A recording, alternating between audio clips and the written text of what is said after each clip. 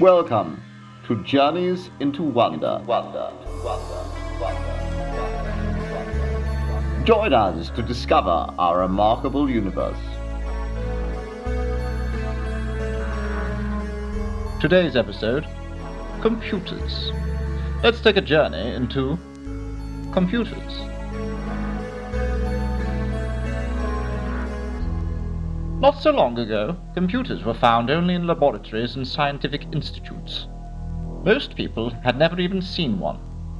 Today, computers are everywhere, involved in every facet of human life. How did they become so important in such a short space of time?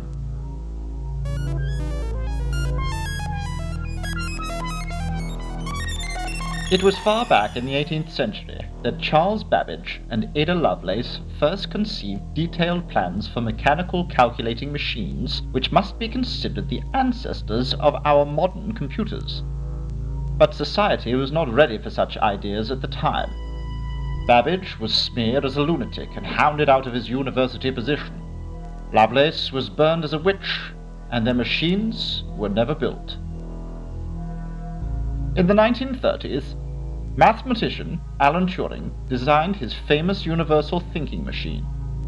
And although some could see the value of his creation, most found his concept too outlandish.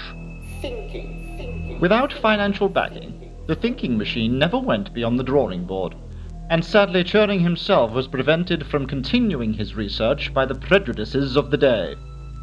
After the Second World War, he was outed as a homosexual, and in line with the intolerant practices of the time, confined to a lighthouse. It was not until 1994 that the first computer was finally built. American entrepreneur Bill Gates took Turing's designs and made them a reality. The machine was named Colossus, and though primitive by today's standards, it was certainly an impressive physical specimen. 3 stories tall and weighing almost 1 million tons, it was a towering structure of rods, cogs, levers, switches, and vacuum tubes. Yet Colossus operated on a very simple, central concept. In the heart of the machine was a reading head, and through it ran an enormous iron chain whose individual links could be set to one of 3 separate positions, each of which represented a concept: no, yes, and hard to say.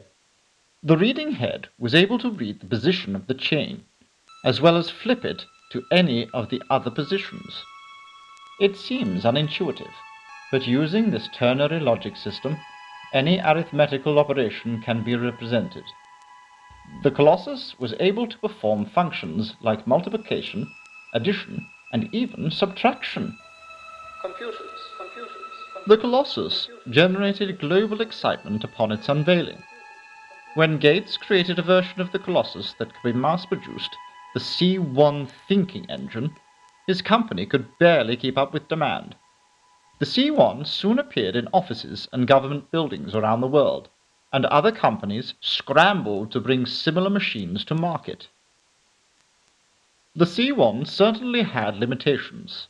It was enormous, loud, produced a great deal of smoke and flame, and it frequently exploded.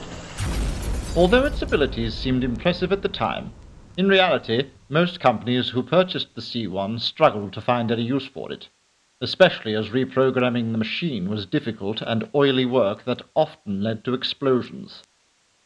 By the late 1990s, many were predicting that the computer craze would be short-lived. The situation was made worse when on January the 1st of the year 2000, every conventional computer on Earth stopped working forever, as a result of the much-feared and little-understood Millennium Bug. Fortunately, the year 2000 also saw the arrival of quantum computers. Eschewing bulky chains, levers, and tubes, these new machines computed directly onto elementary particles like peripherons and squooks. Immune to the Millennium Bug and able to perform quintillions of calculations every nanosecond, quantum computers made possible some astounding new features, such as spreadsheets, color photographs, and word processing. Most importantly of all, quantum computing also led to the Internet. The Internet is most simply described as a global, reticulated, and decussated communicative computer interdependency with interstitial intersections.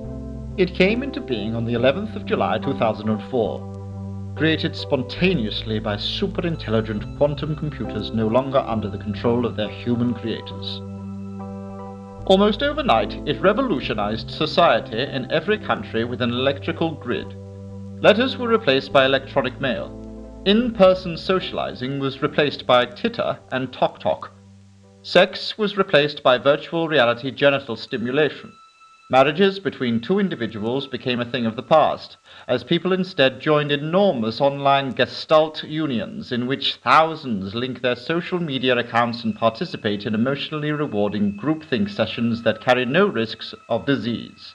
The concept of the nation-state became irrelevant, as the big tech companies grew immeasurably more powerful than any country, and by 2008 most governments worldwide had been dissolved. The Internet. There has, of course, been some criticism of the changes brought about by computers. There are those who feel that something has been lost now that most people spend their lives alone, interacting with others only through computer programs controlled by omnipotent megacorporations. But most of those naysayers have been mollified by the existence of Old Land, a rustic, technology-free environment operated by Apple and built on the landmass previously named Ireland. Those who are unsatisfied with the computer age can move to Old Land to spend their days foraging happily in the undergrowth and communing with others around the campfire, with the option to return to modern civilization should the appeal of the simple life ever dwindle. Meanwhile, the pace of progress has not slowed. This year, Google announced that it has completed construction of an online environment whose complexity is equal to that of the real universe. The company's chief engineer, Ryan Poltroon, became the first human to upload himself into this new digital world, leaving his physical body to be ground down into a nutritious mash. Experts predict that most of the world's population will follow suit within the next 10 years. People in poorer countries will be able to upload themselves to an affordable, economy-class digital world with reduced resolution and features, subsidized by the wealthy customers who upload to Google's premium universe. The physical bodies left behind will be used as biofuel for the reactors that power the world-spanning computer infrastructure required to sustain a digital universe, but that fuel source will not last long, nor will any other fuel source on Earth. Once we move into our digital existence, our energy needs will only increase. Facebook has already launched a swarm of nanoships towards Jupiter, with the intention of breaking up the planet into raw material to power their servers, an operation that will be live-streamed on the platform next year.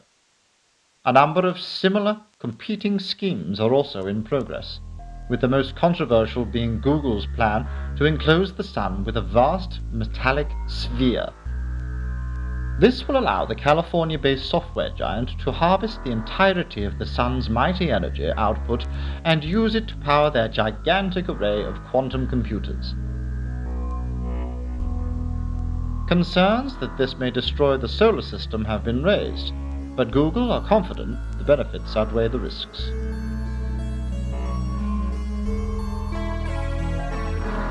Whatever happens next in this new phase of the human story, one can be certain that computers will be at the center of it. Join us next time for more Journeys into Wonder.